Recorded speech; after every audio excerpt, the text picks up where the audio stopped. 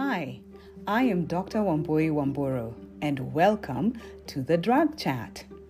I think that the human body is intricately created, making us one of the most amazing living things on earth. In this podcast, we explore how the body works and then apply the drugs. My hope is that with this knowledge, we become better healthcare providers, whatever field of medicine you may be in, better caregivers to our patients or to ourselves. We do take medicine from time to time, don't we? All right, let's break it down.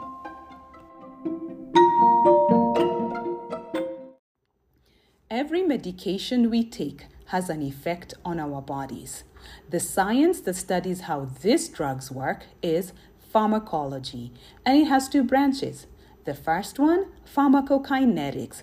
Pharmaco, the drug, kinetics, motion, how it moves through the body. Then there's pharmacodynamics. Pharmaco, the drug, dynamics, the power. How does the drug exert its power or its effects on our body? How potent is it? All right, let's start with pharmacokinetics. So for the drug to be able to work, it has to first enter your body. So either you swallowed a pill or it was injected or swallowed a liquid, whichever way it got in. So once it enters, absorption needs to occur. Absorption is basically permitting entry of the drug into your bloodstream. And another fancy word for bloodstream is plasma. Let's break that down a little bit. Your blood has two parts. The liquid part is called the plasma, and the non-liquid part is your cells. So absorption is allowing the drug into the liquid part, your plasma. Okay. As you can imagine, how the drug enters affects how it is absorbed. Like we said, if you give an IV, 100% of it is straight in the plasma, right? As opposed to when you take it by mouth, it travels a long way before it gets to your plasma. And so this leads us to another fancy word, bioavailability. And bioavailability refers to what fraction of that drug given actually reached the systemic circulation, actually reached the plasma. Like for the IV, 100% of it. But if you take it, or if the drug is taken orally, it may be 50%, 20%, whatever it may be. What fraction of it actually reached the plasma? Okay, so now it's absorbed. We now need to have it distributed. In a nutshell, distribution is the process of the drug moving from the bloodstream to the body tissues and organs. To be able to know how the drug is distributed, a factor that we use is the volume of distribution. It is theoretical and it's calculated. So the volume of distribution is calculated by relating two numbers. One, the total amount of drug in the body versus the drug concentration measured in the plasma. So the calculation for volume of distribution is amount of drug in the body, and you divide that by the plasma concentration of the drug. Why is volume of distribution important? Why do we want to know how much of it was distributed? So if the volume of distribution is high, this indicates that the drug has a high propensity to leave your plasma and enter your extravascular compartments, enter your tissues and organs. So a high volume of distribution, so a lot of it gets distributed. And so it goes farther than just your plasma, it goes to your tissues and your organs. A good example of this is digoxin. Digoxin is considered to have a high volume of distribution. Why? Approximately 6 liters per kilogram in an adult is how it gets distributed. That is pretty high. Every 6 liters in your body per kilogram, you'll find digoxin. As opposed to a low volume of distribution. And what this shows is that the drug has a lot more of the drug stays in the plasma. So your low volume of distribution means less of it goes to your tissues. An example, glimepiride. It has a low VD. So it's a 0.113 liters, basically less than a liter of it per kilogram in an adult is what's distributed. So you can see what the numbers are. Digoxin, 6 liters per kilogram, as opposed to glimepiride, 0.113 liters per kilogram in an adult. Clinically, the volume of distribution tells us how much drug one needs to give in order to reach the desired drug concentration in the plasma so that we can have some therapeutic effects. Okay, let's move on to metabolism. This is where the drug is biotransformed or changed with the goal to make drug excretion easier. The principal site for drug metabolism is in the liver. Other places do metabolize like the gut, the lung, and so on, but the primary site is the liver. Let's stay in the liver for a minute. The drugs are being changed in one of two ways. The first one, also called phase 1, uses enzymes called cytochrome P450. And the two most common ones are cytochrome 3A4 and cytochrome 2D6. They are the ones that you'll see metabolize most of the drugs. The second way of metabolism, also called phase 2 in the liver, is conjugation reactions. This is whereby when this drug, something is attached to them to make it water soluble, therefore easier to excrete. And the most common enzyme, or the most common way that this happens, is glucuronidation. Now, generally, when drugs are metabolized, most become inactive, therefore easier to excrete, right? But some become active, and they are referred to as prodrugs.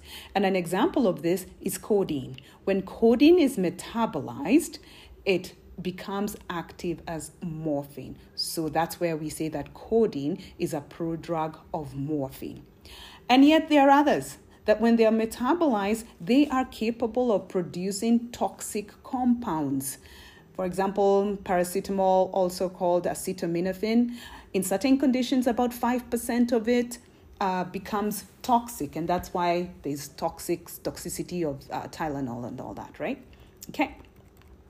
So in as far as the liver and metabolizing is concerned, another phrase that we need to be aware of is first pass metabolism, which is the metabolism of a drug before it reaches the plasma. Where did it pass first?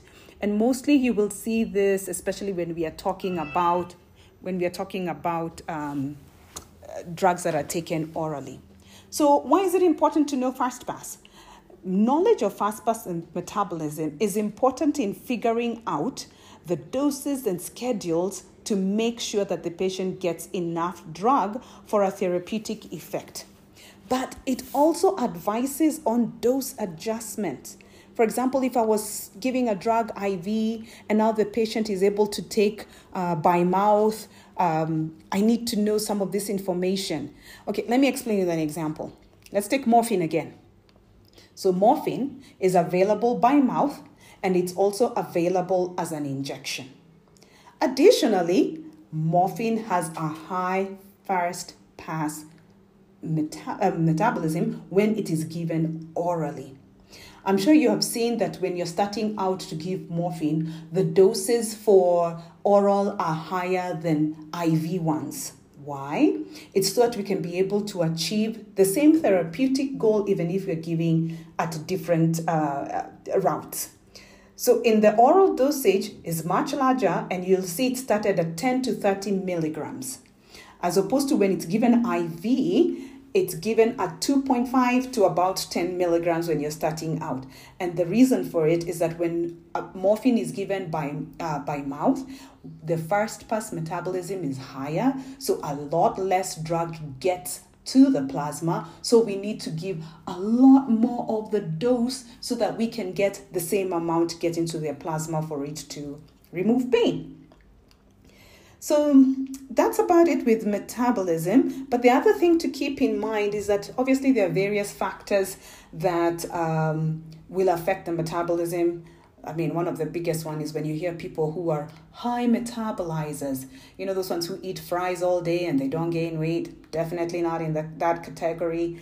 But anyway, so besides genetic factors, there could be disorders that could be going on. For example, if your liver isn't working as it should be, yet it's a principal site for metabolism, you can see how this knowledge affects that.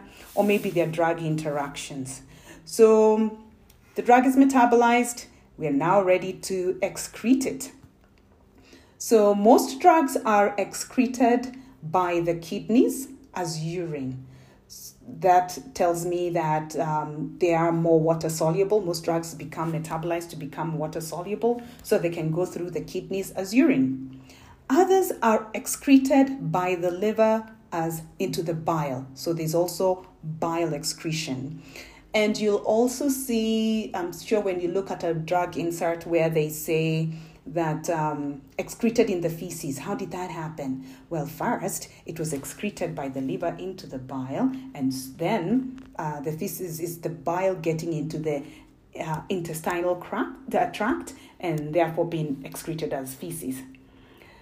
So you can see with elimination, if you have issues again with your liver or your kidney, that can cause accumulation of the drug in toxic concentrations. And that's why you'll see we need to know when you're thinking of changing the drug dosages, or if somebody's kidney is not working or liver is not working, this is some of the things that we look at. But there are other ways to eliminate the drug from your body. It can be through your lungs, the breast milk, sweat, saliva, and tears. Other things to keep in mind too. And that is pharmacokinetics. Absorption, entry into your bloodstream. Distribution, from your bloodstream to other tissues and organs. Metabolism, transforming it, biotransforming it so that it can be easier to excrete. And then excretion, it gets out of your body. On to pharmacodynamics. So the drug is in my body, and I'm also at the desired plasma concentration. How is this drug going to produce its effects in my body? I am sure it's either going to mimic something that already happens, or it's going to prevent something from happening. Then I will wonder about how long is this interaction going to take place? How strong is this interaction going to be? Because all this is going to determine how quickly the drug works. So there's also the yin and the yang of this. So the good part that it does what it was intended to do. So I took ibuprofen, it took away my pain. However, there is the bad parts, and the bad part of what it shouldn't have done. So those things that the drug does that are unintended, the response that is unintended, it was not in the playbook of this, is called an adverse drug reaction. So the medication was taken correctly. It was taken at the desired amount. However, an adverse drug reaction occurred, something that was not seen. We were not expecting this. And a big example that we use with this is Stevens-Johnson's syndrome. It's a serious disorder of the skin and the mucous membrane. And if one gets this, it's a medical emergency, and they should never, ever take that drug again.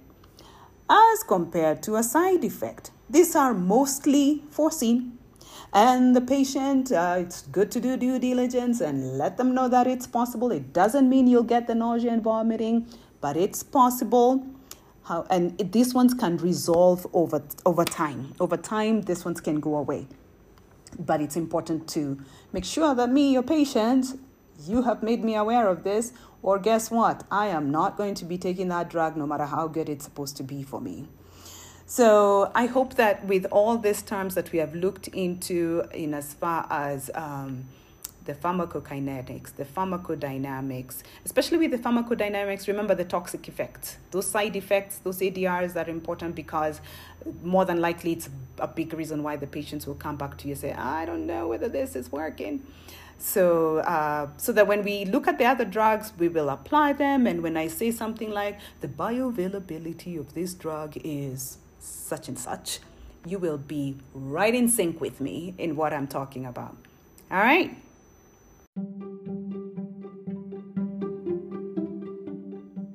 I am Dr. Wambui Wamburu, and thanks for listening to the Drag Chat. If you haven't already, go ahead and subscribe, rate, and review this podcast on Spotify, Apple Podcast, or wherever you listen to your favorite podcast, and remember to share with your friends. Until next time, stay inquisitive. Bye.